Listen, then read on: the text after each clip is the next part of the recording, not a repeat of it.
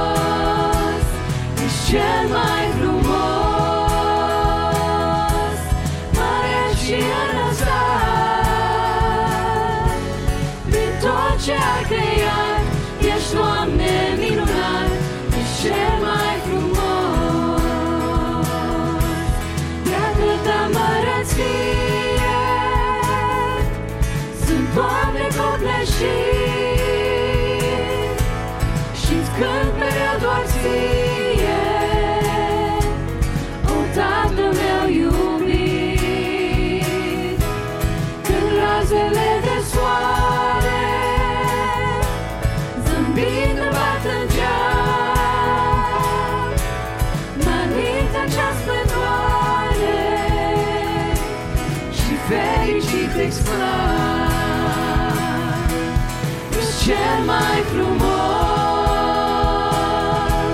și nimeni nu-i ca tine. Îți cântă florile, te adoră zorile. Ești cel mai frumos, ești cel mai frumos, măreț și înălțat prin tot ce ai creat.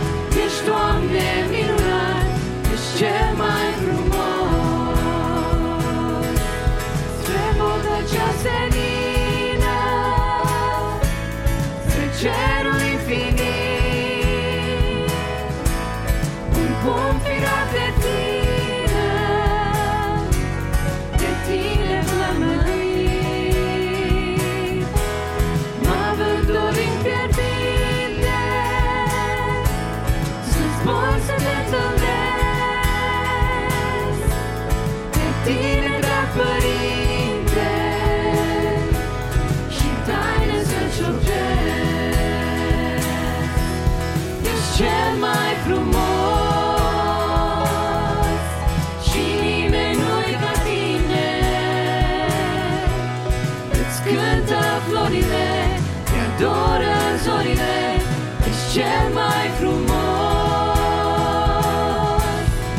cel mai frumos, mare și înălțat prin tot ce ai creat. Ești, Doamne, minunat, ești cel mai frumos.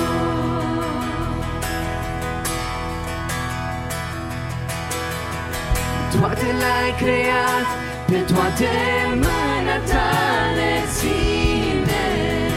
Toate spun că Tu ești Dumnezeu.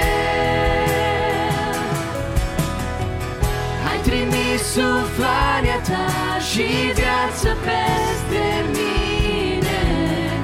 Și mai mult de tot ce ești, Tu ești Tatăl meu.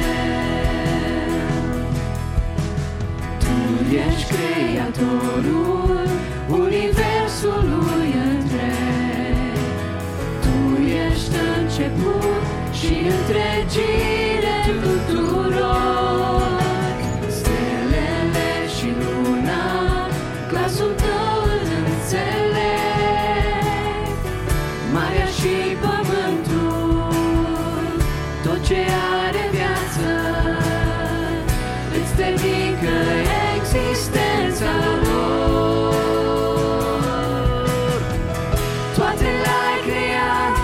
toate mâna ta le ține, toate spun că tu ești Dumnezeu.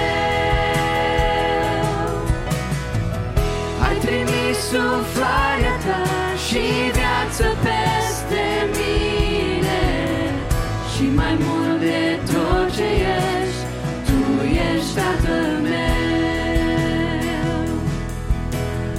Împărat al slavei, tu luminii ești stăpân, îngerii te laudă și oștirile cerești. Vin cu bucurie, viața mea să-ți o închin, vreau să simt prezența, să-ți ascult cuvântul, să te aud șoptind că mă iubești. Toate le-ai creat, pe toate mâna ta le ține, toate spun că tu ești Dumnezeu. Ai trimis suflarea ta și viață peste mine, și mai mult de tot ce ești, tu ești Tatăl meu.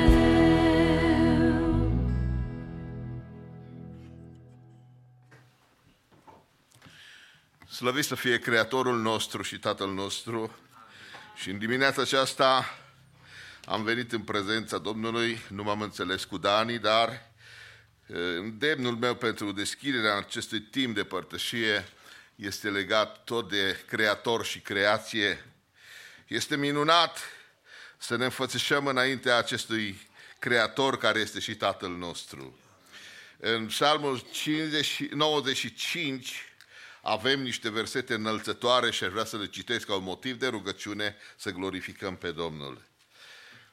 Psalmul 95 spune astfel, primele 7 versete să le citesc. Veniți să cântăm cu veselie Domnului și să strigăm de bucurie către stânca mântuirii noastre.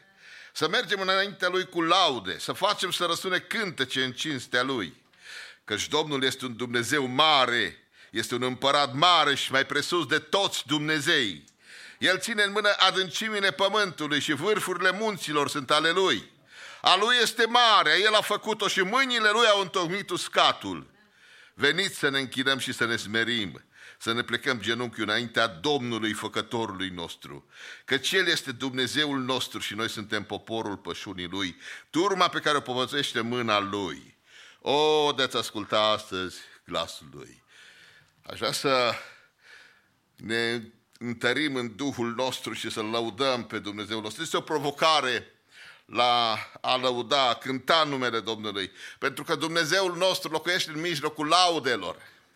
Dumnezeu în ceruri are milioane de îngeri care îl glorifică. O scenă cerească, o descrie Apocalipsa, este înălțător. Milioane și milioane de îngeri nu se pot număra în termenii noștri, dar este atât de frumos să auzim acest cor glorios care laudă pe Domnul. Să ne unim și noi în dimineața aceasta, să lăudăm pe Domnul. Să venim cu sinceritate, cu smerenie, pentru că Dumnezeul nostru este în adevăr minunat, așa cum am și cântat. Este glorios, este plin de slavă, este creatorul universului. Noi ne minunăm de frumusețea acestui univers. Nu s-a făcut singur, n-a apărut Big Bang-ul numai. Dumnezeu este creatorul tuturor lucrurilor. Al Domnului este pământul cu tot ce este pe el. Slăvit să fie Domnul! În această dimineață poporul lui Dumnezeu vrea să laude pe Dumnezeu, pentru că Domnul Iisus, care ne-a răscumpărat, s-a dus să pregătească un loc pentru noi. În universul acesta este un loc pentru fiecare care s-a făcut legământ cu Domnul, care crede în Domnul Iisus și care a venit la poala crucii lui Iisus să fie mântuit. De aceea, în dimineața aceasta, suntem aici pentru că îl așteptăm pe Domnul Iisus să vină. Așteptăm prezența Domnului în mijlocul nostru, pentru că El ne-a promis. Unde sunt 2 sau 3 adunați în numele meu, eu sunt acolo. Glorie Domnului! Aș vrea să, așa cum stăm, să ne rugăm Domnului, să cerem prezența Lui, să-L glorificăm pe Domnul și să ne bucurăm în prezența Domnului. Cu toții înălțăm rugăciune înaintea Domnului.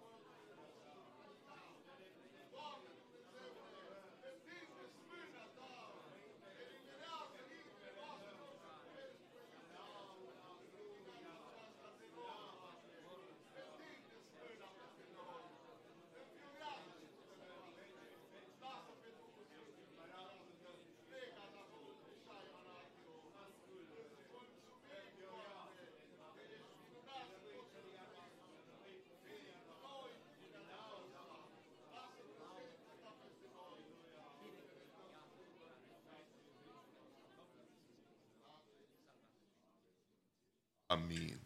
Vă rog să ocupați loc.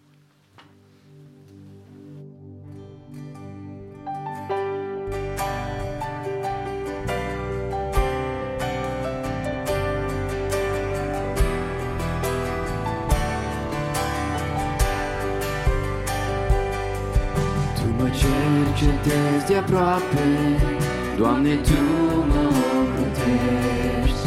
De departe îmi știi gândul, căile-mi cunoști.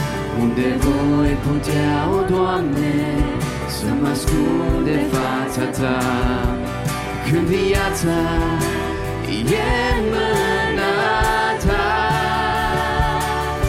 Eu Te laud, Doamne, pentru ce sunt, pentru marea ce fac și iubirea Ta, viața ce-am primit-o din mâna Ta. O închin ca laudă pentru slava Ta. Când cei răi mă înconjoară și cu ură mă privesc, pune dragostea Ta în mine, ca să pot să iubesc. Eu nădăjduiesc în Tine și-n făgăduința Ta, că viața e în mâna Ta. Eu Te laud, Doamne, pentru ce sunt, pentru marea jertfă și iubirea Ta, viața ce-am primit-o din mâna Ta. O închin ca laudă pentru slava Ta. Eu Te laud, Doamne, pentru ce sunt, pentru marea jertfă și iubirea Ta, viața ce-am primit-o din mâna Ta. O închin ca laudă pentru slava Ta.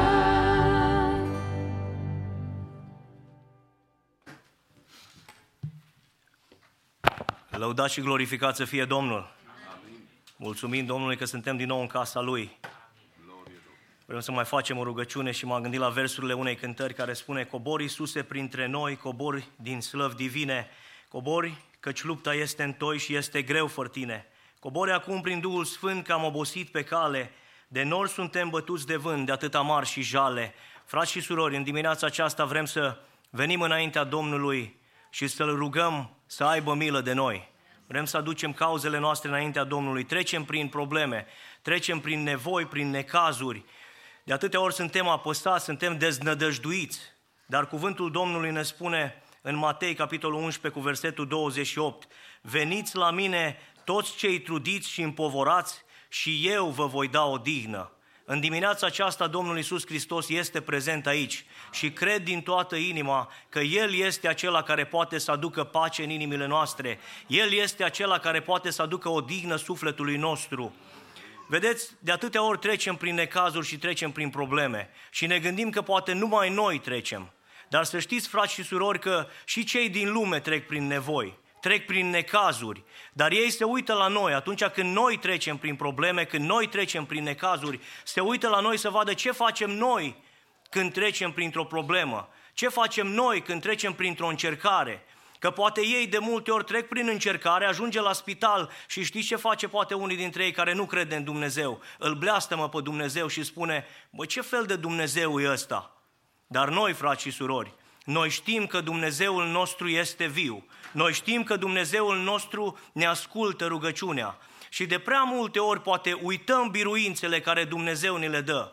De prea multe ori uităm că Dumnezeu ne-a scos din încercări mult mai mari și vine o încercare mică și cel rău ne întunecă și ne spune: bă, Dumnezeu de data asta nu te scoate.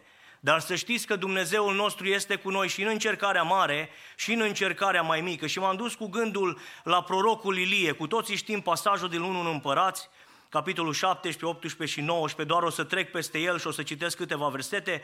Acolo spune că Ilie a mers la Ahab și i-a spus că nu va fi ploaie numai la cuvântul lui. 3 ani și 6 luni nu vine ploaie. După 3 ani și 6 luni ăsta îl caută, vine prorocul Ilie la Ahab și îi spune să adune pe toți prorocii.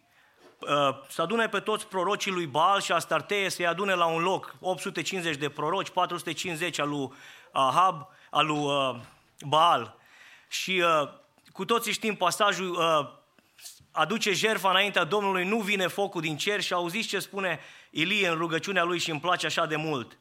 În clipa când se aducea jertfa de seară, prorocul Ilie s-a apropiat și a zis: Doamne, Dumnezeul lui Avram, Isaac și Israel, fă să se știe astăzi că Tu ești Dumnezeu în Israel, că eu sunt slujitorul Tău și că toate aceste lucruri le-am făcut după porunca Ta.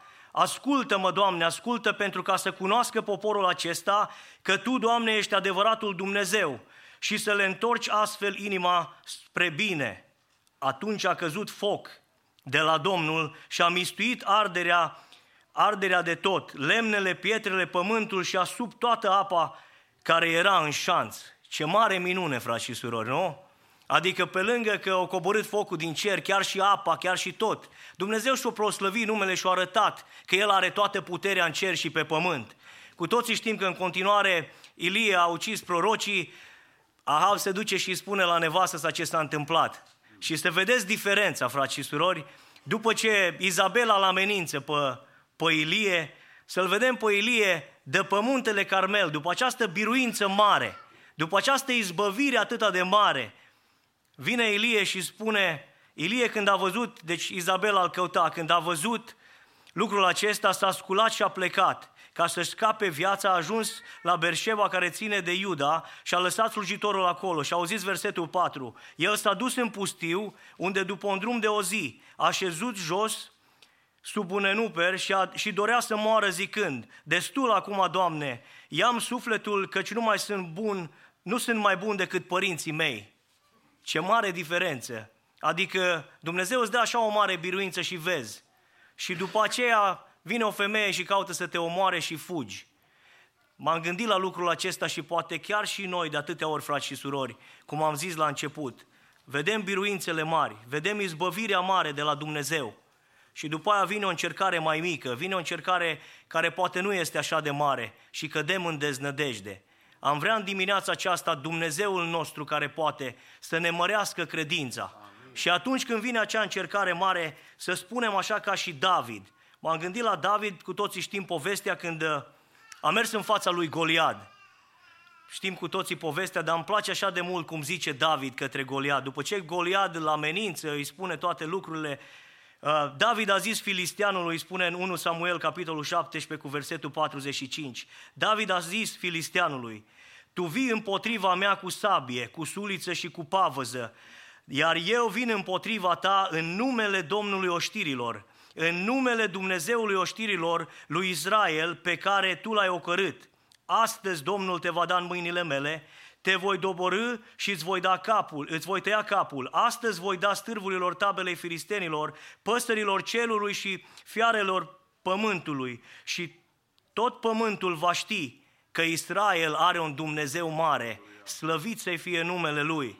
Am vrea în dimineața aceasta să spunem ca David: Satană, tu vii înaintea mea cu experiența ta de 6.000 de ani, cu minciunile tale și cu gândurile tale că Dumnezeu nu mă va ajuta, dar eu vin împotriva ta în numele lui Iisus Hristos, în numele Celui care are toată puterea să mă izbăvească, în numele Celui care vindecă cancerul, care vindecă orice fel de boală, care izbăvește și care dă biruință. Frați și surori, Satana ne spune că suntem singuri. Vreau să vă spun în dimineața aceasta că noi n-am fost singuri niciodată. Dumnezeu totdeauna este cu noi.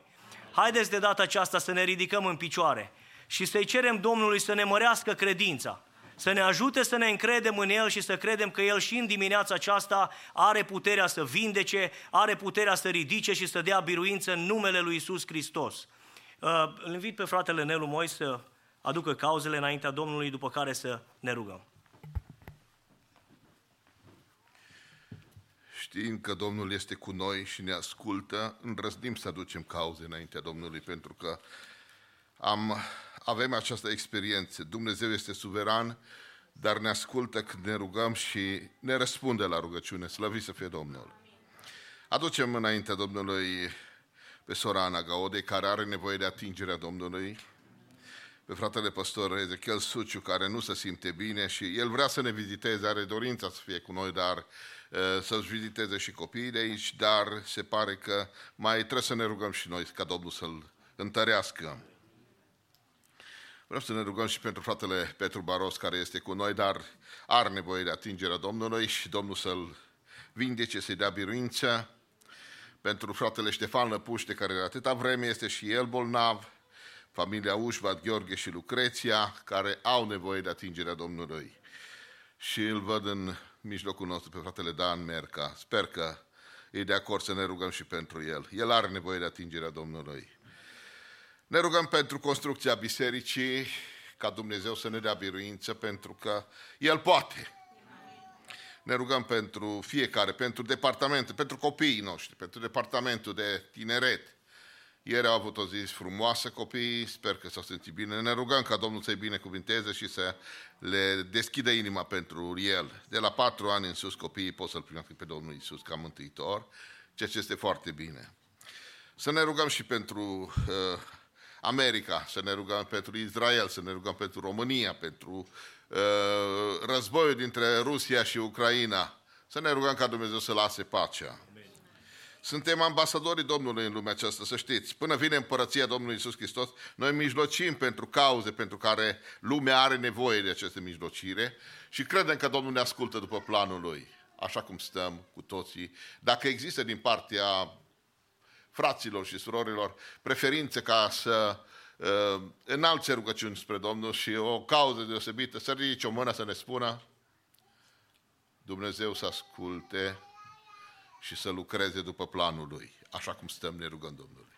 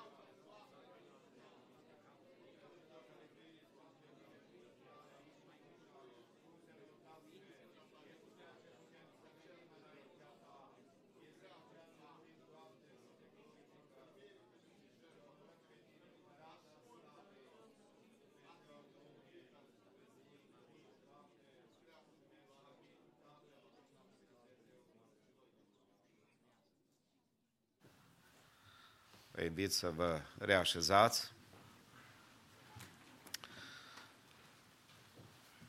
Vă salutăm cu multă dragoste în dimineața aceasta, o zi în care putem să ne închinăm înaintea lui Dumnezeu și să-i aducem mulțumirile noastre și închinarea noastră. De aceea dorim să vă simțiți bine în casa Domnului, locul unde putem să-i aducem lui Dumnezeu nevoile noastre, bucuriile noastre, victoriile noastre, înfrângerile noastre, locul unde putem să înălțăm numele lui Dumnezeu. De aceea, haideți să facem ca închinarea noastră să fie plăcută înaintea lui Dumnezeu și Dumnezeu să vă binecuvinteze pe dumneavoastră cei prezenți și ne rugăm ca Domnul să binecuvinteze și pe cei care sunt online cu noi. Ca Dumnezeu, prin puterea Lui divină, să se ocupe de viețile noastre.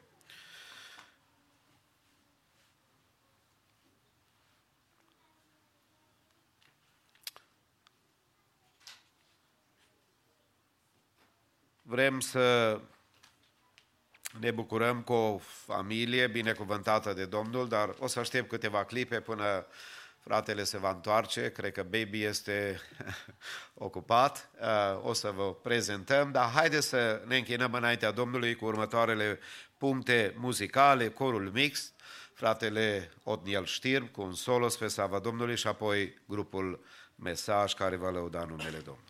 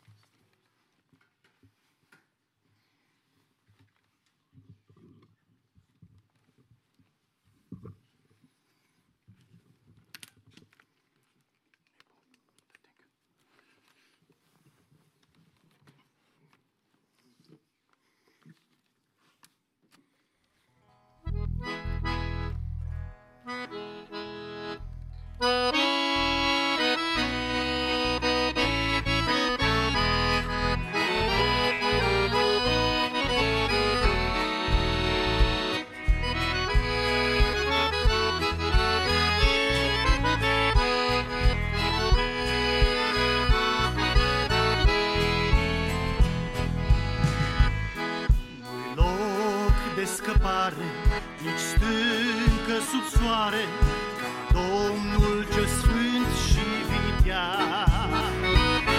Pe brațul său tare găsim alinare și pace în zi de necaz. Nu-i nimeni aproape ca Domnul Iisus, de tine când treci prin cuptor. Îndreaptă-ți privirea și glasul în sus, El vine să-ți ia ajutor. Nu-i nimeni aproape ca Domnul Iisus, de tine când treci prin cuptor. Îndreaptă-ți privirea și glasul în sus, El vine să-ți dea ajutor.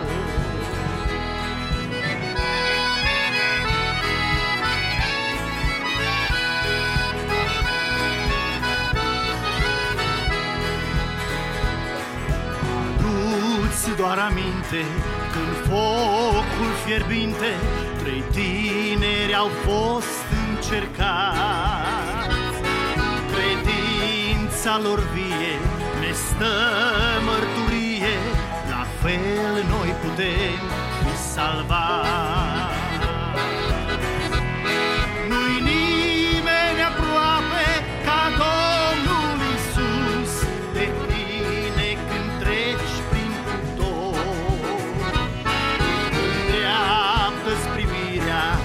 glasul în sus, El vine să-ți dea ajutor. Nu-i nimeni aproape ca Domnul Iisus, de tine când treci prin cuptor. Îndreaptă-ți privirea și glasul în sus, El vine să-ți dea ajutor.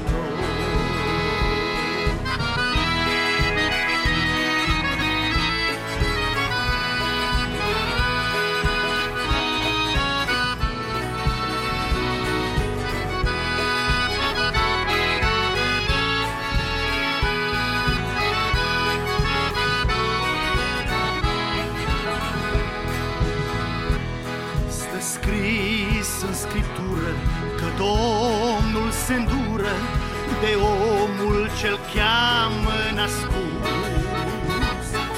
Acel ce veghează, El nu dormitează, nu-i prieten la fel ca Iisus. Nu-i nimeni aproape ca Domnul Iisus, de tine când treci prin cuptor. Îndreaptă-ți privirea și glasul în sus, El vine să-ți dea ajutor. Nu-i nimeni aproape ca Domnul Iisus, de tine când treci prin cuptor. Îndreaptă-ți privirea și glasul în sus, El vine să-ți dea ajutor. Îndreaptă-ți privirea și glasul în sus, El vine să-ți dea ajutor. Amin.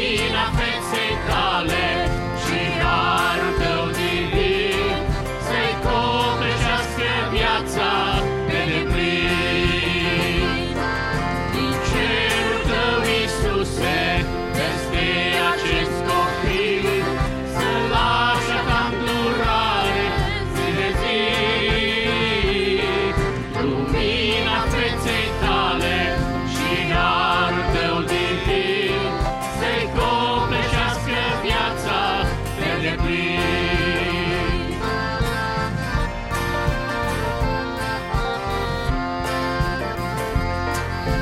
În mâna ta e totul și prezent și viitor, calea vieții nu-i ușoară uneori. Dar, o Doamne, totdeauna mâna Lui în mâna ta să rămână pentru veci mereu așa. Din cerul tău, Iisuse, peste acest copil, să lași a ta îndurare zi de zi. Lumina feței tale și harul tău divin să-i copleșească viața pe deplin. Din cerul tău, Iisuse, peste acest copil, să lași a ta îndurare zi de zi. Lumina feței tale și harul tău divin să-i copleșească viața pe deplin. Să-i copleșească viața pe deplin.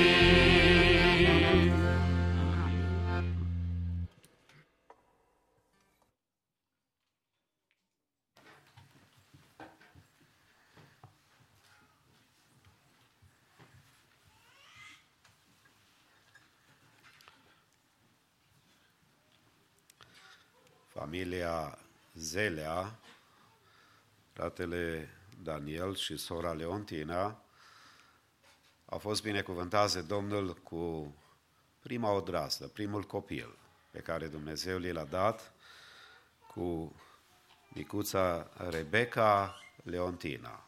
Aș vrea să vi prezint ca familie. Ei locuiesc în Australia, locuiesc și aici. Și vrem să le spunem un bun venit în casa lui Dumnezeu. Would you stand for a second, please? And look towards the camera. I want your parents to see you. Uitați-vă ce fetiță frumoasă Domnul le-a dat. Haideți să zicem Domnul să-i binecuvinteze. God bless you, God bless you, yes. Fetița arată mică pentru că tata e mare. Ne bucurăm că Dumnezeu v-a binecuvântat și v-a schimbat viața. În călătoria voastră, copilul este o minune dumnezeiască. Nu există aparat și nu există știință care să poată să facă o creatură așa cum a făcut-o Dumnezeu. De aceea Dumnezeu v-a încredințat-o ca să aveți grijă de ea. Apoi, copilul, de asemenea, am putea spune că este un adevărat mister. Nimeni nu știe ce se va alege de un copil care se naște. Micuța Rebecca Leontina s-ar putea să devină o Sefora, care să aibă grijă de un mare om al lui Dumnezeu, cum a fost Moise. Poate să devină o femeie care să fie ca una din judecătoarele care a ridicat națiunea lui Israel. Poate să fie o Estera care să fie frumoasă și la dispoziția lui Dumnezeu. Celelalte lucruri o să le împărtășesc cu voi puțin mai târziu din cuvântul Domnului, dar în dimineața aceasta zicem cu toată biserica Domnul să-i binecuvinteze. Salutăm bunicii prezenți aici, fratele Max și sora Domnița, împreună cu toate rudele care sunt prezente, și vrem să-i salutăm și pe cei care sunt prezenți online, în Australia, la Melbourne, familia fratelui Daniel, care sunt acolo, părinții, rudele, toată biserica Maranata, zicem Dumnezeu să-i binecuvinteze și să cerceteze viața lor, așa cum numai bunicii înțeleg când trec prin asemenea momente, și părinții care au crescut un copil să vadă binecuvântarea lui Dumnezeu în nepoții care se nasc și De aceea este un har deosebit ca să fim în casa lui Dumnezeu și să fim prezenți la acest moment special pentru familia Zelea.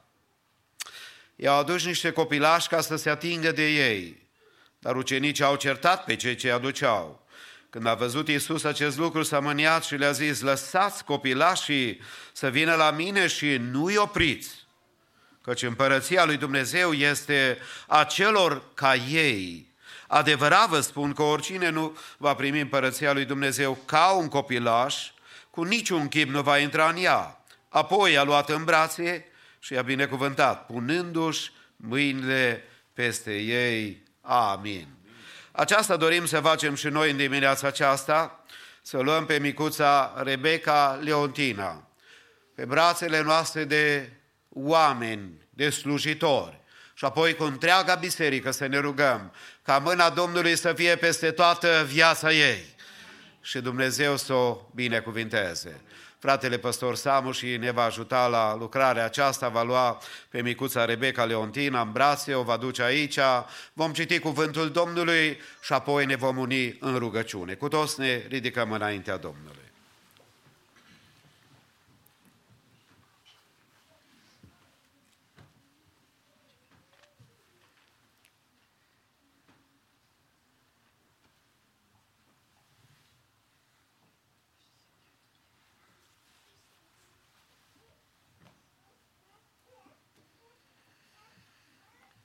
Vă salută cu mâna stângă. Haideți să citim cuvântul Domnului și apoi să o încredințăm în brațul lui Dumnezeu. Domnul să te binecuvinteze și să te păzească, Rebecca Leontina. Amin. Domnul să facă să lumineze fața lui peste tine și să se îndure de tine, Rebecca Leontina. Amin. Amin. Domnul să-și înalțe fața peste tine și să-ți dea pacea, Rebecca Leontina. Amin. Amin. Te lăudăm pe tine, Sfinte Tată, în numele scump și drag al Domnului nostru Iisus Hristos. Și venim în fața Ta, Doamne, în această dimineață cu această creație frumoasă din partea Ta pe care Tu ai dăruit-o familiei Zelea. Îți mulțumim din toată inima pentru acest dar al Tău minunat, Doamne. Te rog din toată inima să binecuvintezi pe această fetiță căreia părinții au pus numele Rebecca Leontina. Doamne, te rog să o binecuvintezi de la începutul vieții ei, Doamne, și pe tot parcursul vieții dorim să o încredințăm în brațul Tău cel sfânt și minunat. Îți mulțumim din toată inima pentru ea, Doamne. Te rugăm, o Doamne, să o binecuvintezi în trupul ei, în sufletul ei și în Duhul ei și să o ajut să crească spre slava Ta, Doamne. Binecuvintează pe micuța Rebecca Leontina, dă-i sănătate din plin din partea Ta, Doamne. Binecuvintează-o, Doamne, cu o viață curată și sfântă înaintea Ta, atunci când va înțelege chemarea Ta, să primească din partea Ta chemarea la mântuire, Doamne, și să ajungă să fie o slujitoare a Ta, să fie un copil al Tău, Doamne, care să urmeze pe calea Ta, Doamne. Binecuvintează-o cu ascultare de părinți, Doamne. Binecuvintează-o cu iubire față de Tine, Doamne. Ajută-o, Doamne, în biserică și în societate să poarte cu cinste numele Tău. Te rog, o Doamne Iisuse, să-ți pui mâna binecuvântată peste ea, o Doamne. Dorim, o Doamne Dumnezeule, să lași să lumineze fața Ta peste ea, Doamne. Te rugăm, o Doamne, să o binecuvintezi cu toate darurile Tale, Doamne Dumnezeule. Ajută-o, Doamne, în viața aceasta, Doamne, și pentru viața veșnică. Așa cum altădată Caleb a dat fiicei sale Axa izvoarele de sus și izvoarele de jos. Te rog din toată inima, Doamne, să o binecuvintezi cu izvoarele spirituale, Doamne, binecuvântările Tale și virtuțile Tale sfinte și să o ajuți, o Doamne, și în cele pământești, o Doamne, să fie binecuvântată de Tine. Protejează-o în viața aceasta, Doamne Dumnezeule, dă-i ocrotirea Ta, pune-ți numele peste ea, o Doamne, care să să fie un turn de scăpare pentru ea și un ajutor. Binecuvântat să fie numele Tău. Doamne, Te rog să binecuvintezi părinții acestei fetițe, Doamne. Binecuvântă-l pe fratele Daniel, binecuvânt-o pe sora Leontina, Doamne. Puneți mâna binecuvântată peste părinți, o Doamne. Binecuvintează și bunicii de aici și bunicii din Australia. Doamne, Te rog să-ți pui mâna binecuvântată peste această fetiță, Doamne. O încredințăm în brațul Tău și cerem de la Tine protecție, ocrotire, binecuvântare și ajutor din partea Ta, Doamne. O încredințăm în mâna Ta. Numele Tău să fie lăudat și înălțat și glorificat în veci de veci. Amin.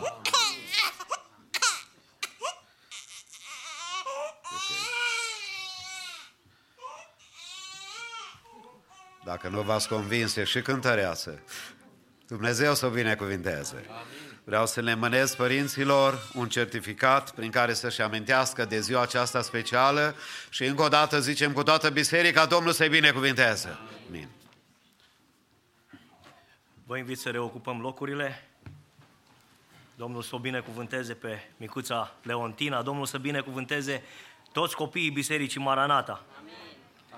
Vrem să lăudăm pe Domnul cu o cântare, în timp în care să aducem Domnului și darurile noastre. Spune cuvântul Domnului în 2 Corinteni, capitolul 9, cu versetul 6, să știți că cine seamănă puțin, puțin va secera, iar cine seamănă mult, mult va secera. Fiecare să dea după cum a hotărât în inima lui, nu cu părere de rău sau cu silă, căci pe cine dă cu bucurie, îl iubește Domnul. Doamne, ajută-ne să dăm cu bucurie și să fim iubiți de Tine. Versetul 10 spune, Cel ce dă semânță semănătorului și pâine pentru hrană, vă va da și vă va înmulți și vouă sămânța de semănat și va face să crească roadele neprihănirii voastre. Doamne, ajută-ne la aceasta. Haideți în timpul acestei cântări să venim înaintea Domnului cu darurile noastre de bunăvoie.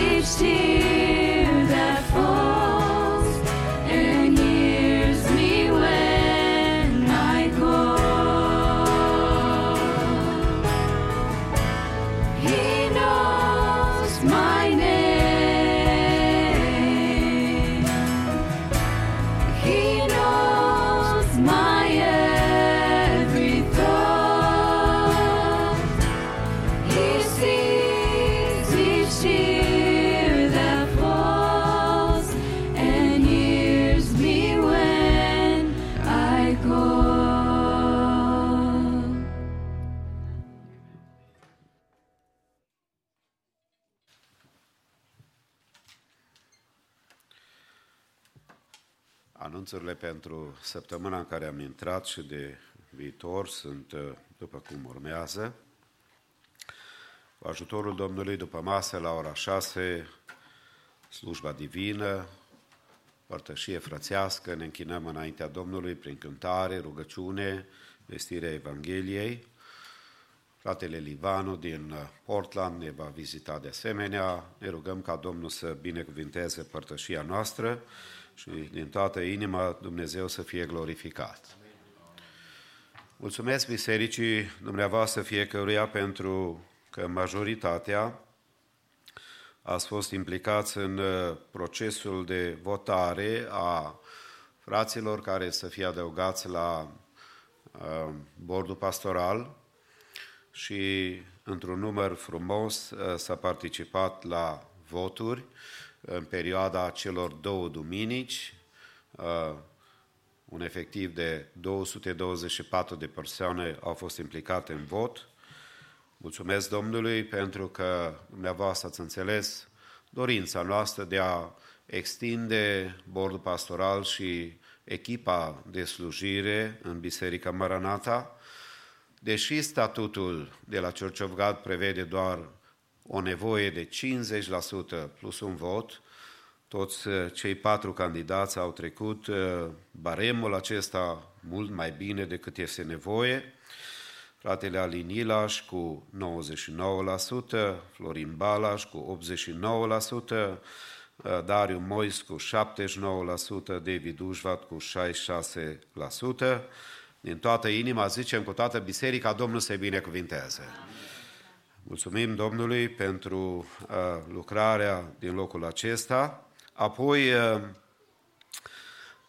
weekendul acesta, vineri, sâmbătă, a avut loc o activitate care toate bisericile aproape o fac, Vacation Bible School, când copiii pot să vină aici la biserică, să se ocupe de ei frații și surorile care fac totdeauna un job extraordinar de bun. Anul acesta, așa cum se amintea, tema întâlnirii a fost o inimă ca a lui David, a heart like David, în care s-a făcut închinare, lecții biblice despre viața lui David, sigur, jocuri cu copiii, mâncare, părtășie în prezența Domnului și părtășie unii cu alții. Au fost chiar și copii de la alte biserici care s-au alăturat și au fost cu ai noștri. Vineri, 87 de copii, 52 de voluntari. Aceasta însemnează o armată de frați și de surori care au venit să ajute să se ocupe de copiii ai noștri, ai dumneavoastră. Sâmbătă 95 de copii și 56 de voluntari. Haideți pe toți să zicem, Domnul să-i binecuvinteze. Părtășia, totul a fost minunat, de aceea mulțumim Domnului pentru toți frații și surorile care slujesc și sunt la dispoziția lui Dumnezeu. Salutăm de prima dată ca familie în mijlocul nostru, familia Brazovan, Daniel, Ion și Evelyn, care rog să se ridice în picioare. Ei s-au căsătorit la Chicago. Could you turn around a little bit? Haideți să-i felicităm. Domnul să-i binecuvinteze. Ne bucurăm să vedem parte din familia Dunca. Nu știu dacă și Flavii veniți sau nu. No. Welcome. Și cu copiii. Sigur că se bucură rudele și bunicii. Dumnezeu să vă binecuvinteze șederea aici. Tuturor, fiți binecuvântați de Domnul în dimineața aceasta. Săptămâna aceasta va avea un program puțin mai modificat. În ce sens? Nu vor avea loc repetiții la nicio formație săptămâna aceasta. Pentru că săptămâna aceasta este săptămâna când se va merge camping. Pentru cei care v-ați înscris ca să mergeți camping, săptămâna aceasta va avea loc. Unii vor merge de marți, alții de miercuri, alții de joi, alții vor merge pentru o singură zi. Noi am dat informațiile dacă cineva nu are informațiile unde are loc campul acesta, la vreo oră și distanță, nu e departe, și informațiile de care mai are nevoie, vă rugăm să luați legătura cu noi. În schimb, dacă nu vor avea loc repetiții, noi vom avea părtășie miercuri seara. Vom veni cei care suntem acasă să ne închinăm înaintea Domnului și tot la fel, duminica viitoare, vom avea slujbă atât dimineața de la ora 10, cât și după masă. Oricum, cei care vor fi în camp și inclusiv duminica viitoare dimineața la ora 11 trebuie să părăsească campul și va fi fără probleme posibilitate să vină la casa Domnului. Vrem să ne închinăm Domnului împreună cu corul mix și apoi grupul Mesaj din nou spre slava Domnului.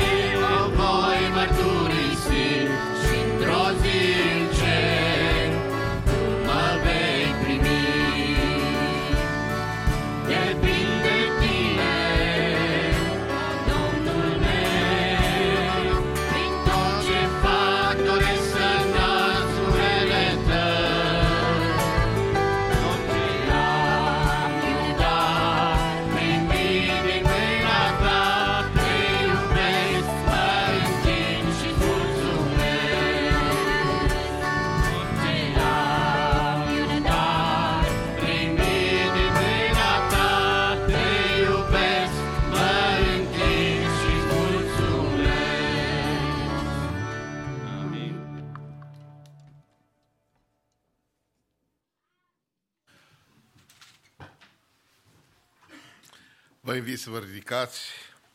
Vom proceda la citirea cuvântului pentru ziua de astăzi din programul nostru de citire a Bibliei, Ezechiel 37, fratele Daniel Barbaroșie. După aceea grupul de worship și ne vom pregăti inimile pentru predică. Dacă cineva nu se simte confortabil, poate să ia loc și noi vom lăuda pe Domnul.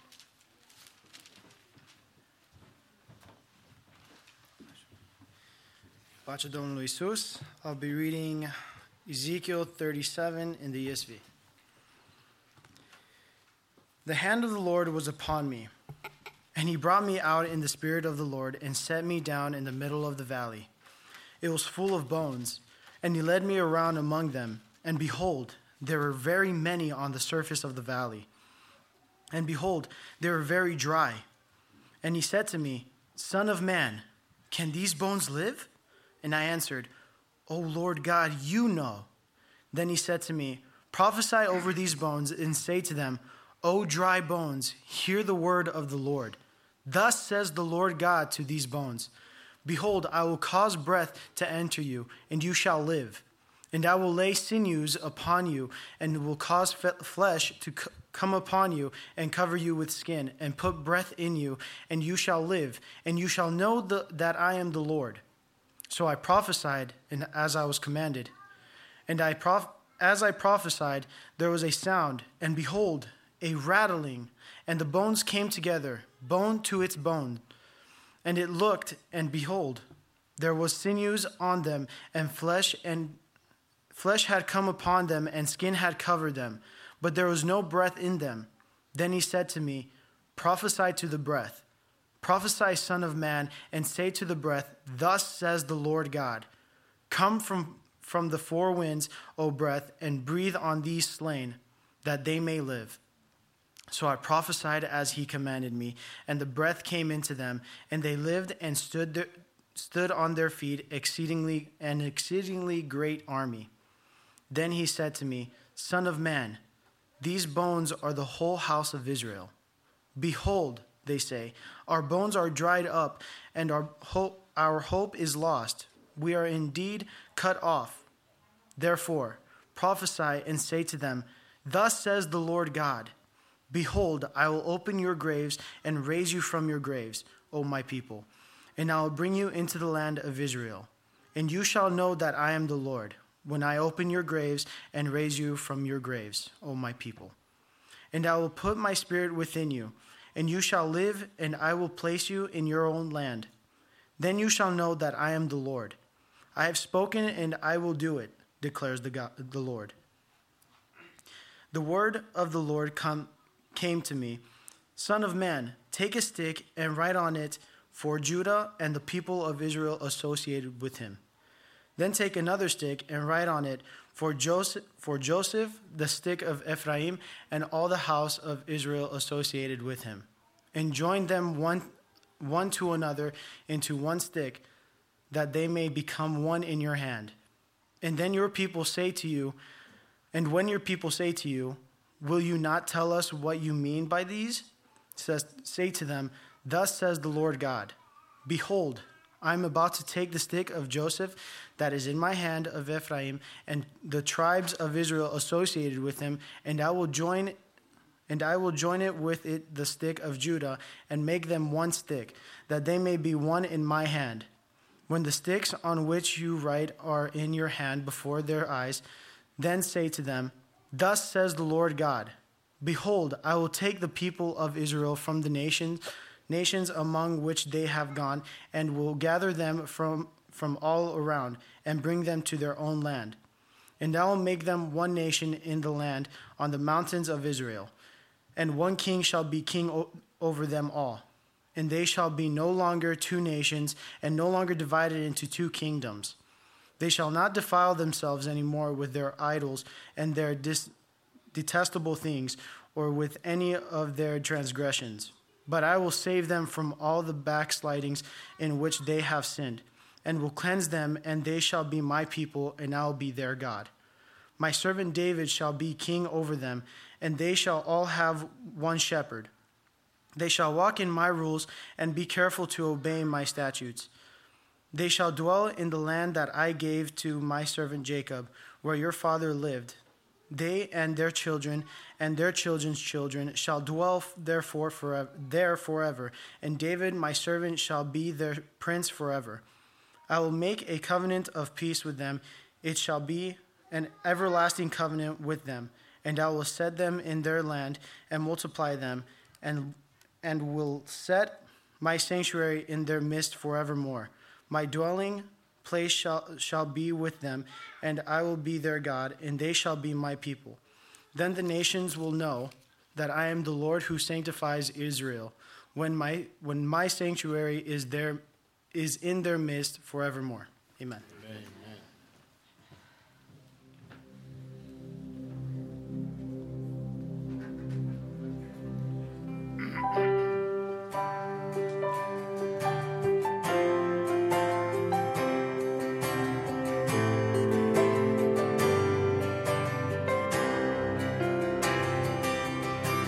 Inima mea tângește după curțile tale, sufletul meu suspină după al tău locaș. Mi se topesc oasele de dor după tine, iar ochii-mi plâng neîncetat.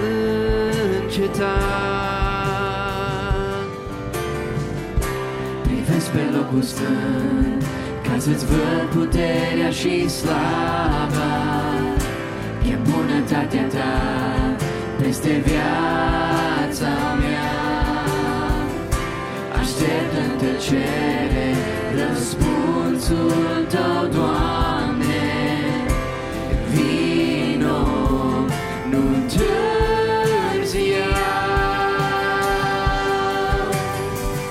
Te voi binecuvânta, dar toată viața mea și în numele tău voi ridica mâinile. Lauda ta va fi mereu în gura mea. Te iubesc, o Domnul meu. Inima mea tângește după curțile tale, sufletul meu suspină după al tău locaș. Mi se topesc oasele de dor după tine, iar ochii-mi plâng neîncetat.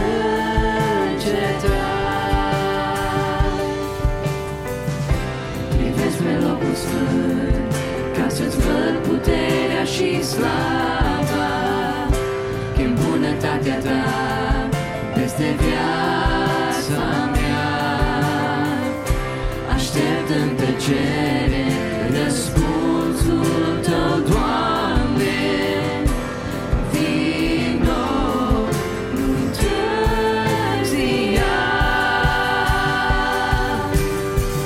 Te voi binecuvânta ca toată viața mea și în numele tău voi ridica mâinile.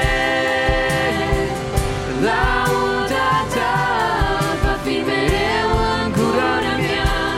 Te iubesc, o Domnul meu.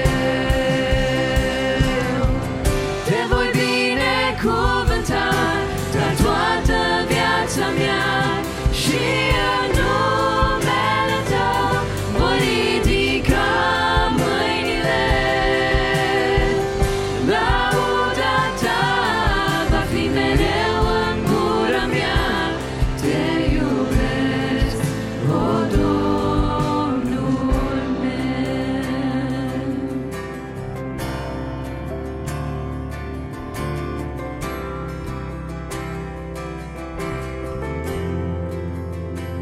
Ce dar măreț e Iisus Salvatorul, e tot ce poate cerul să-mi dea. E bucuria și neprihănirea dragoste ce-mi umple inima. Speranța mea e doar în Domnul Iisus. Viața mea legată doar de El. Pot să spun că Iisus pace-n dar mi-a adus. Tot ce sunt prin harul Său.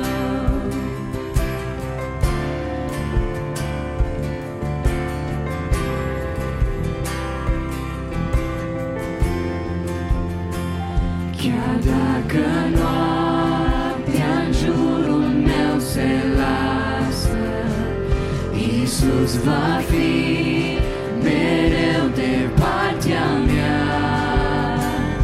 În slăbiciuni puterea Lui se arată, prin El trăiesc, e bucuria mea. El e păstorul bun ce mă păzește. Chiar de-ar fi să trec prin văi adânci, nu mă tem, știu că El nu mă va părăsi. Tot ce sunt prin harul Său.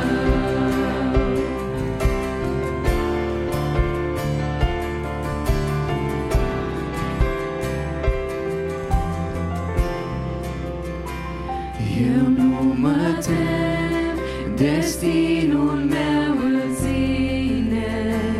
Știu că-s iertat, El prețul a plătit. El a murit pe cruce pentru mine și-a înviat din morți a treia zi. El a murit ca eu să am viață. Azi trăiesc, prin har sunt mântuit. Pot acum să declar, liber sunt în Hristos. Tot ce sunt prin harul Său.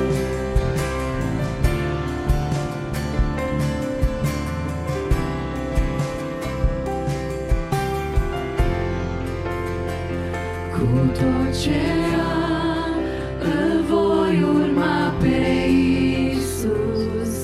El mi-a promis că mă va duce în cer și zi de zi mă va întări, știu bine, până voi ajunge în fața tronului.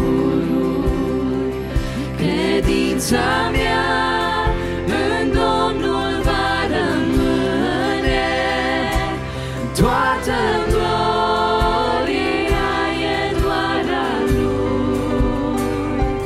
Când se va termina alergarea, voi striga, sunt al Tău, ți-aparțin pe veci.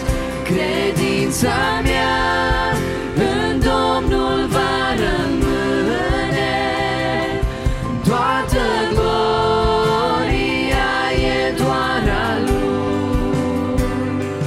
Când se va termina alergarea, voi striga, sunt al Tău, ți-aparțin pe veci. Când se va termina alergarea, voi striga, sunt al Tău, ți-aparțin pe veci. Lăudați să fie Domnul! Evrei, capitolul 11, versetul 20, 21 și 22. Prin credință a dat Isaac lui Iacov și Esau o binecuvântare care avea în vedere lucrurile viitoare. Prin credință, Iacov, când a murit, a binecuvântat pe fiecare din fiii lui Iosif și s-a închinat rezemat pe vârful toiagului său. Prin credință a pomenit Iosif când i s-a apropiat sfârșitul de ieșirea fiilor lui Israel din Egipt și a dat porunci cu privire la oasele sale. Amin. Amin. Invit să vă reașezați.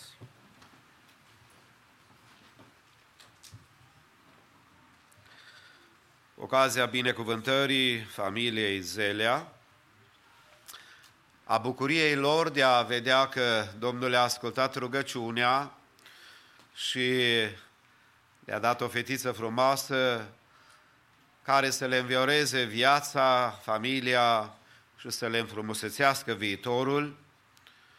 Dar și pentru noi, în dimineața aceasta, aș vrea să privim la textul acesta care vorbește despre 3 oameni faimoși, renumiți din cuvântul lui Dumnezeu.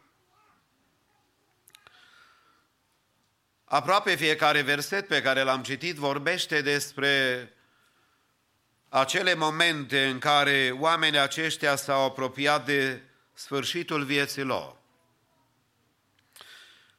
În versetul 20 este amintit Isaac, în versetul 21 Iacov și apoi Iosif în versetul 22.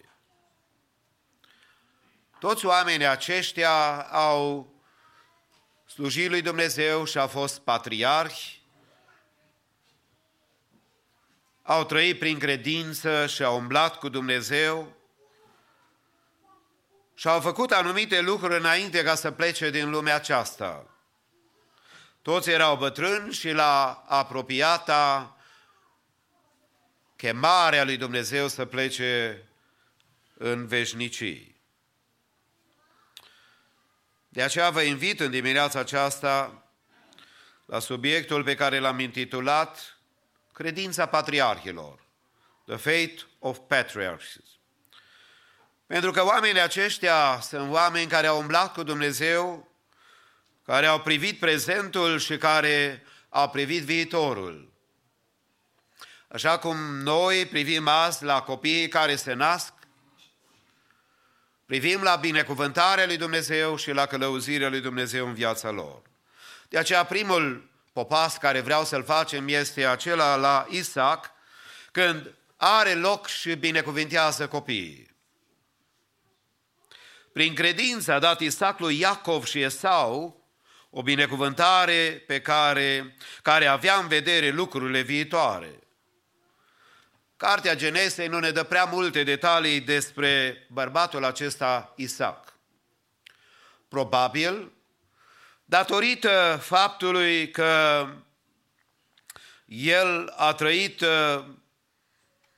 în umbra a 2 titani ai credinței, am putea să spunem, a tatălui său și a fiului său.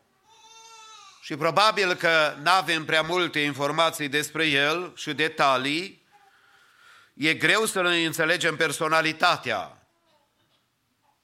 Pentru că se pare că a fost o personalitate mult mai ștearsă sau nescoasă în evidență decât a tatălui și a fiului său. A fost manipulat de soția lui și de asemenea chiar de cei 2 fii pe care i-a avut. Se pare că nu prea înțelegea jocurile din umbră a soției lui care au manipulat lucrurile ca să meargă celălalt băiat să ceară binecuvântarea de la tatăl. Așa cum se mai întâmplă și între noi câteodată. Sunt bărbați care nu înțeleg jocurile din umbră a ceea ce se întâmplă în jurul lor. Se pare că Isaac a fost un asemenea bărbat. Aceasta nu însemnează că Isaac n-a fost un om al lui Dumnezeu. Aceasta nu însemnează că Domnul n-a avut de lucru împreună cu el și nu s-a folosit de viața lui. Dar e o realitate că de multe ori nu toți pot să înțeleagă situațiile prin care trec în viață. Avea un tată foarte puternic, o mamă protectoare și se pare că o soție care domina, ceea ce face greu de înțeles personalitatea lui. Totuși, Biblia spune că prin credință a binecuvântat Isaac. Au fost lucruri bune pe care le-a făcut omul acesta. Și cel mai mare bine pe care poți să-l faci în viață este să binecuvintezi. Adică să vorbești de bine. Să vorbești în numele lui Dumnezeu. Și în mod deosebit când e vorba de generațiile de copii, de nepoți, de frați și de surori, este extrem de important ca să înțelegi că Domnul ne cheamă să fim totuși oameni la dispoziția lui Dumnezeu și să binecuvântăm. Domnul să ne ajute cu gura noastră să binecuvântăm pe alții. Să stăm la dispoziția lui Dumnezeu. Când Iacov își pune hainele din pielea iezilor la sfatul mamei, pentru că el nu era deloc păros, dar mama l-a învățat cum să se îmbrace, cum să meargă la tatăl să-i ducă mâncarea și să-i spună: tată, iată, ți-am adus din vânatul pe care l-am prins. Și tata se pare că n-a înțeles jocul de cuvinte și tot ce s-a întâmplat acolo, pentru că dorea să-i dea binecuvântarea lui Esau. Știți că mai târziu a venit și Esau de la vânat și a spus: tată, ți-am pregătit și eu mâncare, vino să mă binecuvintez. Tot planul pe care l-a făcut soția lui a fost în regulă. Și atunci când Esau s-a dus deci la tatăl său și a aflat realitatea a ceea ce s-a întâmplat, cuvântul Domnului declară în Genesa 27:33, Isaac s-a înspăimântat foarte tare și a zis: cine ești atunci? Cine este atunci cel ce a prins vânat și mi l-a adus? Eu am mâncat din toate înainte de a veni tu și l-am binecuvântat. De aceea va rămâne binecuvântat. Prin tot ce s-a întâmplat, Isaac a făcut voia Domnului care l-a ales pe Iacov. Că adesea căile noastre sunt neînțelese de noi. Căile Domnului nu sunt încurcate, ele sunt limpede. Câteodată noi nu le putem înțelege, câteodată nu putem discerne voia lui Dumnezeu, câteodată trebuie ca Isaac să acceptăm ce s-a întâmplat, știind că Domnul este acela care are mâna în toate lucrurile vieții noastre. Avea credință Isaac? Da. El a fost puternic până la urmă și a stat la dispoziția lui Dumnezeu. El s-a asigurat că și copiii sunt binecuvântați cu privire la viitor. Aș vrea să spun, stimate tată și mamă, stimate frate și soră, care ești binecuvântat și în dimineața aceasta îi spun fratelui Daniel, că veți fi în America sau în Australia, oriunde sunt, Domnul să-i binecuvinteze. Dar vreau să spun, stimate tată, că e extrem de important și mamă să-ți binecuvintezi copiii. Să le aduci aminte că ei sunt darul lui Dumnezeu pentru tine. Că viața lor nu este un accident. Că n-au venit doar în lumea aceasta pentru că n-ai avut ce face și ați avut relații intime cu soția. Nu. Acestea sunt lucruri normale, naturale. Supranatural este că Dumnezeu te-a ales și te-a știut înainte de întemeierea lumii. Cine ești? Ce fel de personalitate, ce fel de ființă umană o să-ți dea. El a știut înălțimea ta înainte ca să te naști. A știut greutatea ta. Și aici, în paranteză, pentru noi, că înțelegem foarte bine, știe și greutatea care ar trebui să o ai, dați mai mulți pauni decât trebuie. Domnul știe firele de păr care trebuie să le avem sau viața noastră, toate detaliile despre noi le știe Dumnezeu. Pe mine mă înviorează și mă bucură lucrul acesta să știu că nu sunt la voia întâmplării în lumea aceasta, ci că Dumnezeul etern a intenționat ca viața mea să fie în mâna Lui și în viața ta e în mâna Lui Dumnezeu. Și zicem, Doamne, binecuvintează familiile bisericii, binecuvintează-ți copiii. Știu că nu e ușor, mai ales când te întristează, mai ales când o iau ca fiul risipitor pe căi lăturalnice, mai ales când îți distrug și îți risipesc averea, munca și truda ta, mai ales când lovesc în personalitatea și respectul pe care îl ai în societate, mai ales când trebuie să răspunzi celor care te întreabă, dar ce se mai întâmplă cu fiul tău? A-l iubi cere putere dumnezeiască. Cere acea rugăciune zdrobită a unei inimi care strigă înaintea lui Dumnezeu ca Ana din Vechiul Testament, căreia numai buzele îi se mișca, dar inima era aproape de Dumnezeu și într-o legătură extraordinar de mare, pentru că ea a înțeles că preotul Eli, sărmanul, a luat-o arasna și nu înțelege nici măcar lucrurile esențiale. Cu alte cuvinte, e posibil ca cei care sunt lângă tine și de la care te aștepți poate cel mai mult să fie dezamăgitorii, cei care să te lase jos, cum spunem noi. Unul care nu renunță niciodată la noi și va rămâne totdeauna lângă noi este Dumnezeu. De aceea învățăm de la acest mare om al lui Dumnezeu, de la Isaac, de la părintele acesta care, cum spuneam adineauri, parcă era tatăl care nu știa ce vrea. Nu înțelegea jocurile din umbră, nu înțelegea tactica pe care soția lui o avea față de el. Dar totuși a rămas credincios lui Dumnezeu. A știut să se roage pentru copii, a știut să-i călăuzească, a știut să rămână un instrument în mâna lui Dumnezeu. Frate Daniel, fie un asemenea bărbat. Australia și America să vadă prin casa ta și prin familia ta că Dumnezeu binecuvintează copiii. Stimată biserică, frați și surori care trăim în America, care se îndepărtează cu pași grăbiți de Dumnezeu, în care școlile batjocoresc pe cei care îl slujesc pe Dumnezeu, în care societatea care învață de la Hollywood și de la toți destrăbălații lumea acesteia, care au ajuns în guvern și care ne conduc pe noi, e vremea copiilor noștri să le dăm binecuvântarea. Să le spunem că ei nu sunt la voia întâmplării și că nu sunt o persoană fără importanță. Spuneam la începutul slujbei când vorbeam și prezentam familia, copilul e o minune dumnezeiască. Și copilul e un mister, pentru că nu știi ce poate deveni.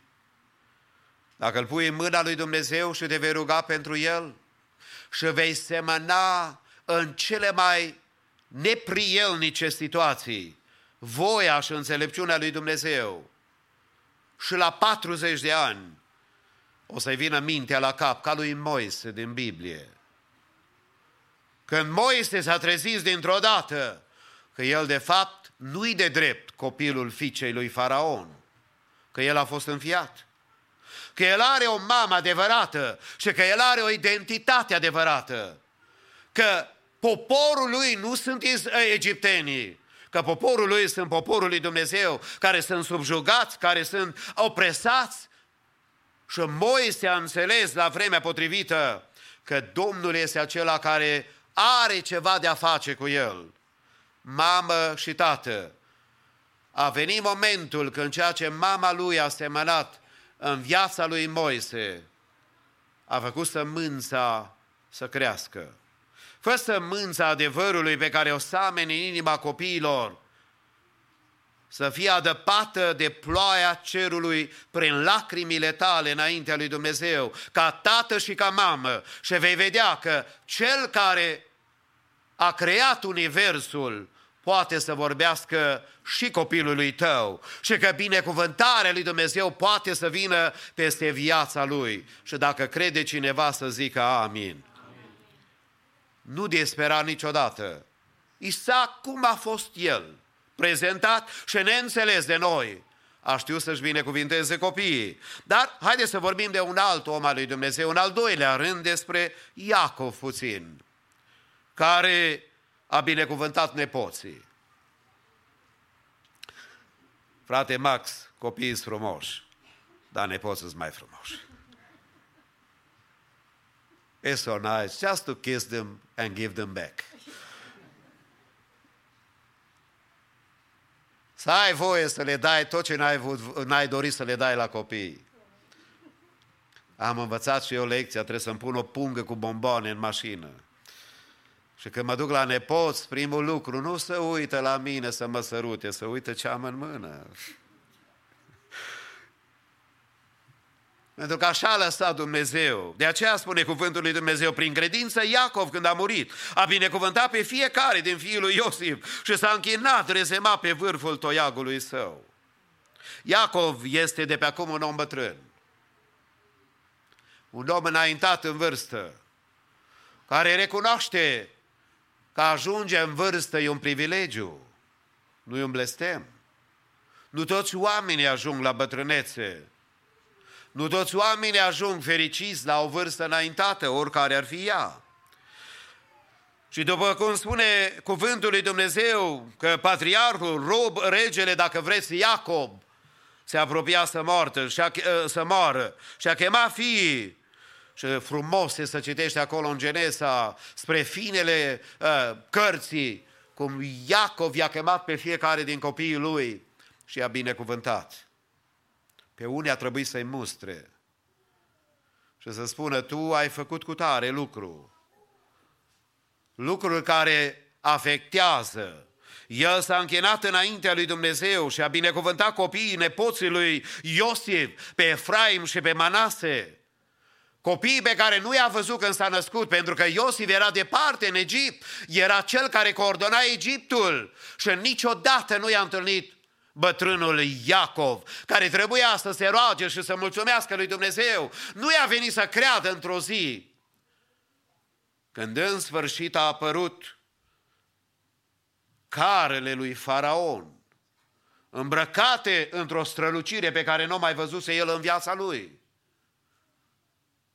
Și să vină și să-i spună, am venit să te mutăm pentru că fiul tău, Iosif, trăiește. S-a înviorat în Duhul, spune cuvântul lui Dumnezeu. Numai părinții care au pierdut un copil știu ce însemnează durerea aceasta. Numai tata și mama.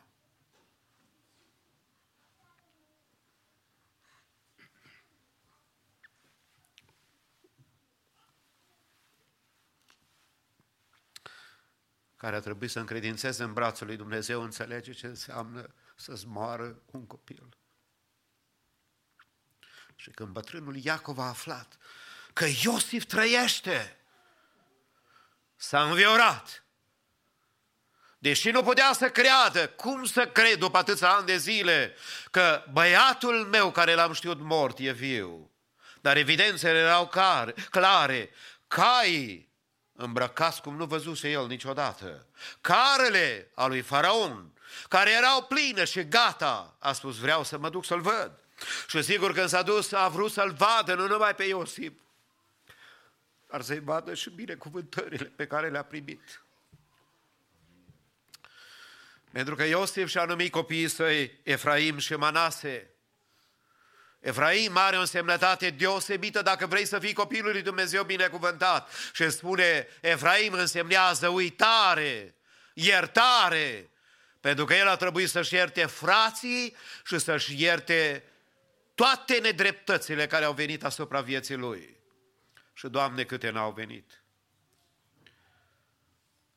Să fii vândut de frați, să-ți fie mințit tatăl și mama, să ajungi un străin de la 17 ani într-o țară străină, rob, și-a alungat de o nebună de femeie care și-a umplut mintea de prostii, să-și mintă soțul că s-a legat de ea și a ajuns la închisoare pe nedrept.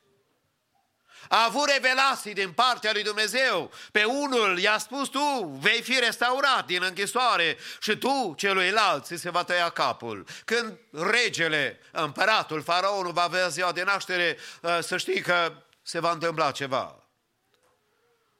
Dar a uitat de Iosif și a rămas atâta timp în închisoare Iosif.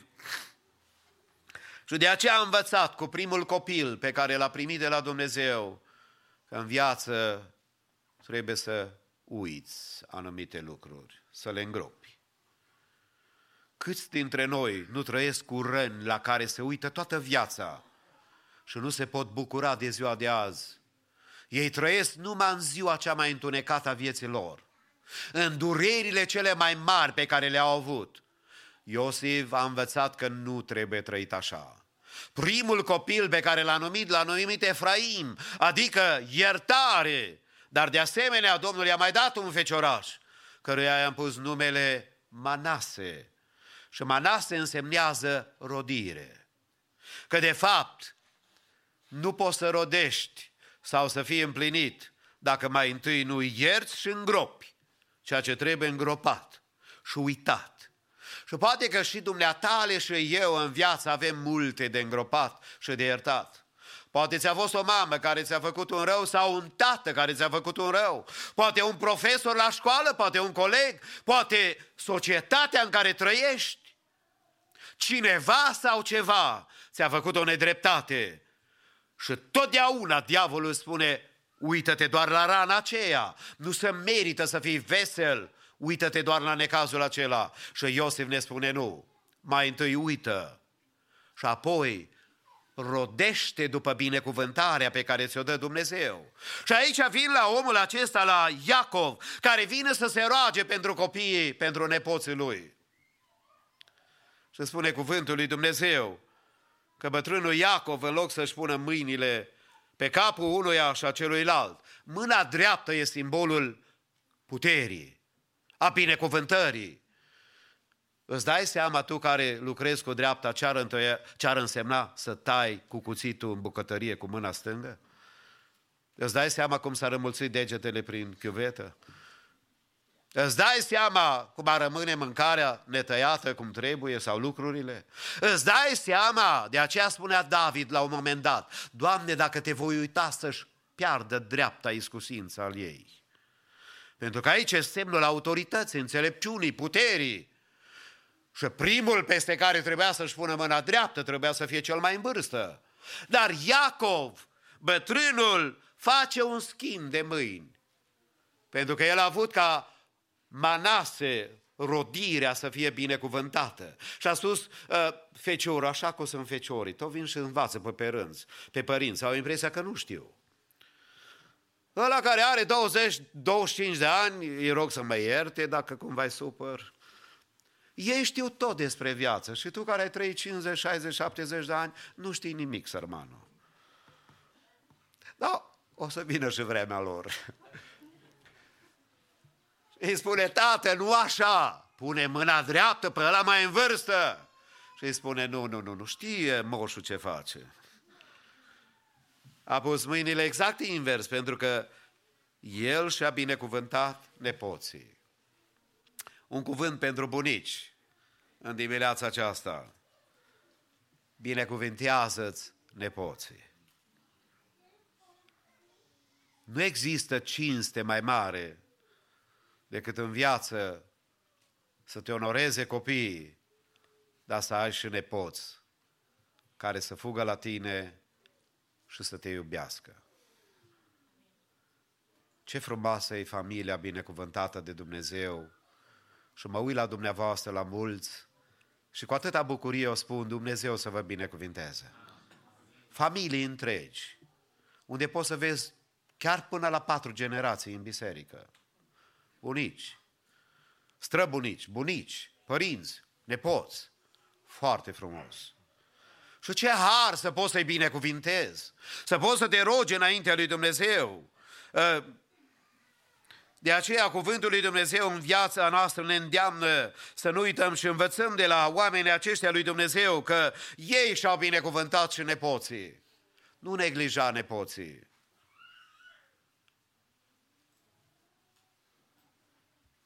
Odată am văzut un tinerel care s-a botezat în apă și am observat că are un nepot care avea chemare de la Dumnezeu. Și am întrebat, pe cine seamănă nepotul ăsta? Că tata habar n-are cum îl cheamă.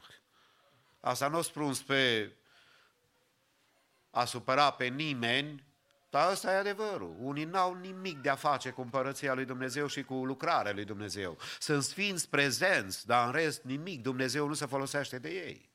Și am întrebat, pe cine seamănă? Tata, mama nu cântă, nu fluieră în biserică, nu face absolut nimic. Pe cine seamănă copilul acesta? Și bunica s-a apropiat de mine și mi-a spus, frate, pe soțul meu seamănă.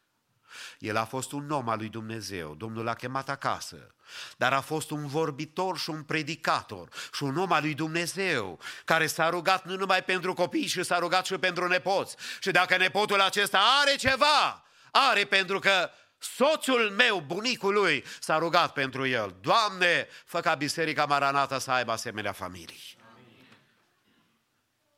Nu dispera și descuraja că nu-l vezi în anii adolescenței, că e marele predicator sau marele profet sau marele cântăreț, că 100% dacă mă vedeai pe mine nu dădeai 2 bani. Eram introvertit, nu scoteam o vorbă. Așa cum o învățătoare odată m-a întrebat când m-am dus în satul natal, mă, Moise, am auzit că te-ai făcut predicator, nici n-am știut că ești așa vorbăreț. Și a spus, doamna învățătoare, nici eu n-am știut. Dar dacă te însori, multe se întâmplă. Nu știi niciodată în ce context și cu cine lucrează Dumnezeu. Bunicule drag, învață de la Iacov de altă dată să-ți binecuvintezi nepoții.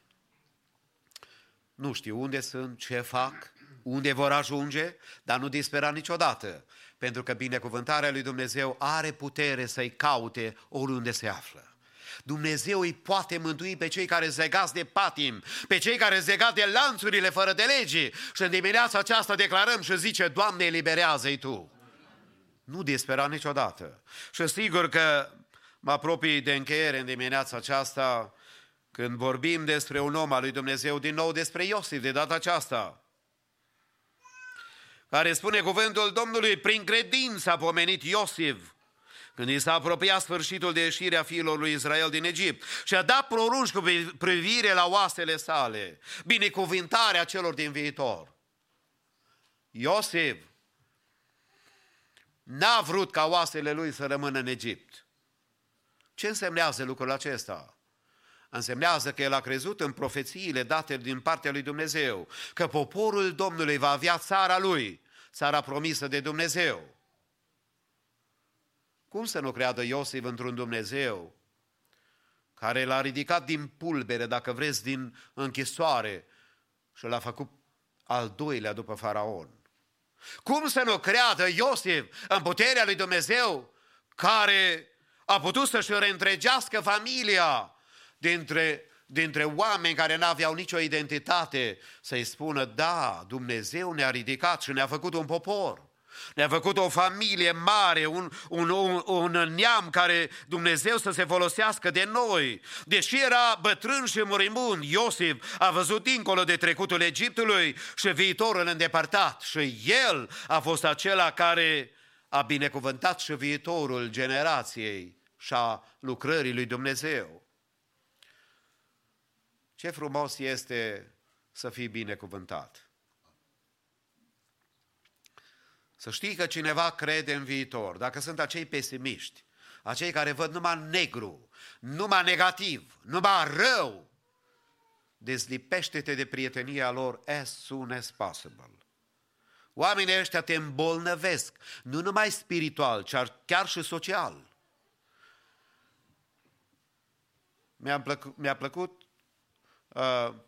un statement pe care l-am văzut la unul dintre doctorii care îi mai vizitez. Deja încep să mă împrietenesc și eu cu doctorii.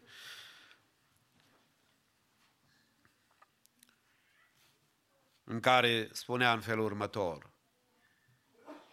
nu fiecare zi bună, dar în fiecare zi există ceva bun. Not every day is a good day, but there is a good in every day. Pentru că Dumnezeul nostru lucrează într-un mod miraculos. Faptul că ești în viață este că Domnul s-a gândit la tine. Faptul că tu ești în casa lui Dumnezeu în dimineața aceasta e un har, pentru că Domnul vrea să putem să lăudăm. De aceea binecuvântarea celor din viitor trebuie să fie totdeauna în atenția noastră. Pentru că Iosif a știut ce a promis Dumnezeu străbunicului său Avram. Dacă nu știi promisiunile lui Dumnezeu, sigur că îți vei umple mintea și gândurile de tot ce spune știrile. Știrile e bine să le asculți, dar să nu le crezi.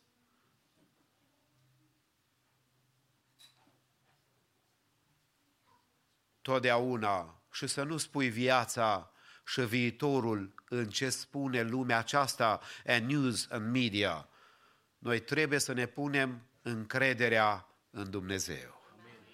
Viitorul nostru este asigurat.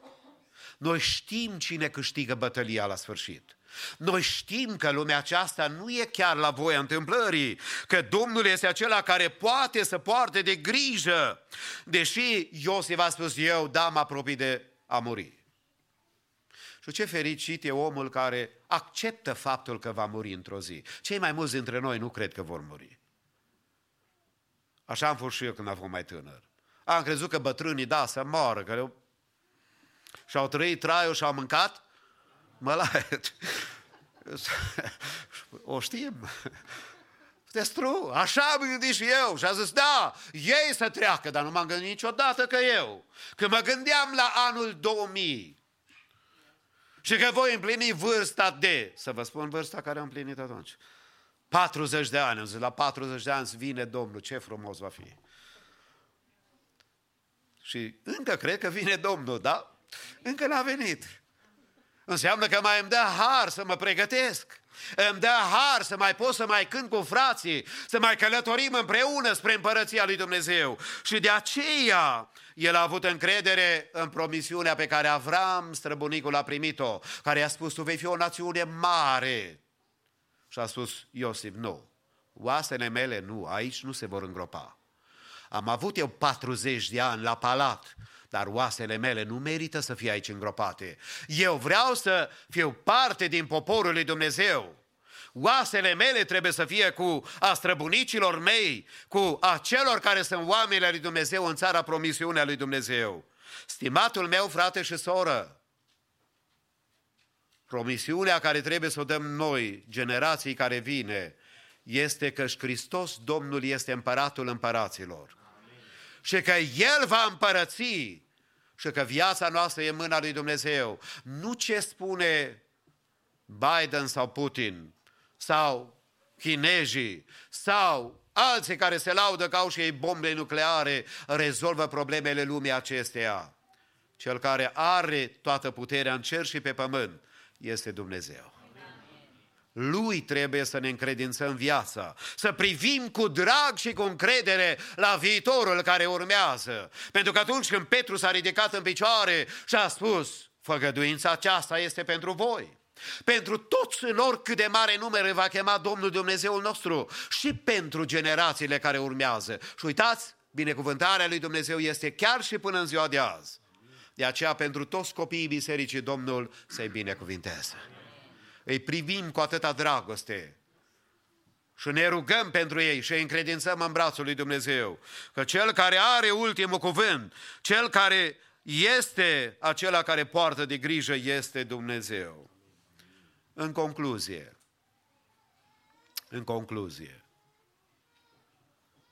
ce putem să învățăm noi de la 3 oameni? Unul că și-a binecuvântat copiii, apoi că și-a binecuvântat nepoții, cel de-al doilea. Cel de-al treilea că s-a gândit la generațiile viitoare. oasele mele nu aici trebuiesc îngropate. Cel mai mare lucru pe care îl putem face în viața aceasta este să transmitem o credință autentică copiilor și nepoților noștri. Așa cum Domnul ne-a învățat și duminica trecută, tradiții, păreri, obiceiuri, alea se transmit foarte ușor. Îmbracă-te așa că atunci ești pocăit. Dacă nu te-a schimbat Domnul din lăuntru, nici nu vezi, nici nu înțelegi împărăția lui Dumnezeu. De aceea, cea mai măreață lucrare pe care putem să o facem pentru copii, pentru nepoți, pentru lucrarea lui Dumnezeu, e să binecuvântăm și să zicem, Doamne, binecuvintează fiecare familie. Doamne, folosește bunicii să vorbească de împărăția Ta. Fă, Doamne, ca toți noi, ca oameni, bărbați și femei, să avem încredere că Tu ai viitorul nostru în mâna Ta. Și că nepotul și că nepoata și generația aceea pe care nu o înțeleg, care se îmbracă altfel, care vorbesc altfel, care spui că niciun viitor nu există, în brațul lui Dumnezeu, îi poate schimba și îi poate folosi pentru gloria și pentru slava numelui Său. Dacă crezi și dorești lucrul acesta, spune și tu împreună cu mine, amin. Ne ridicăm în picioare și într-o rugă comună mulțumim Domnului pentru dimineața aceasta. Ne rugăm așa cum stăm. Tatăl nostru.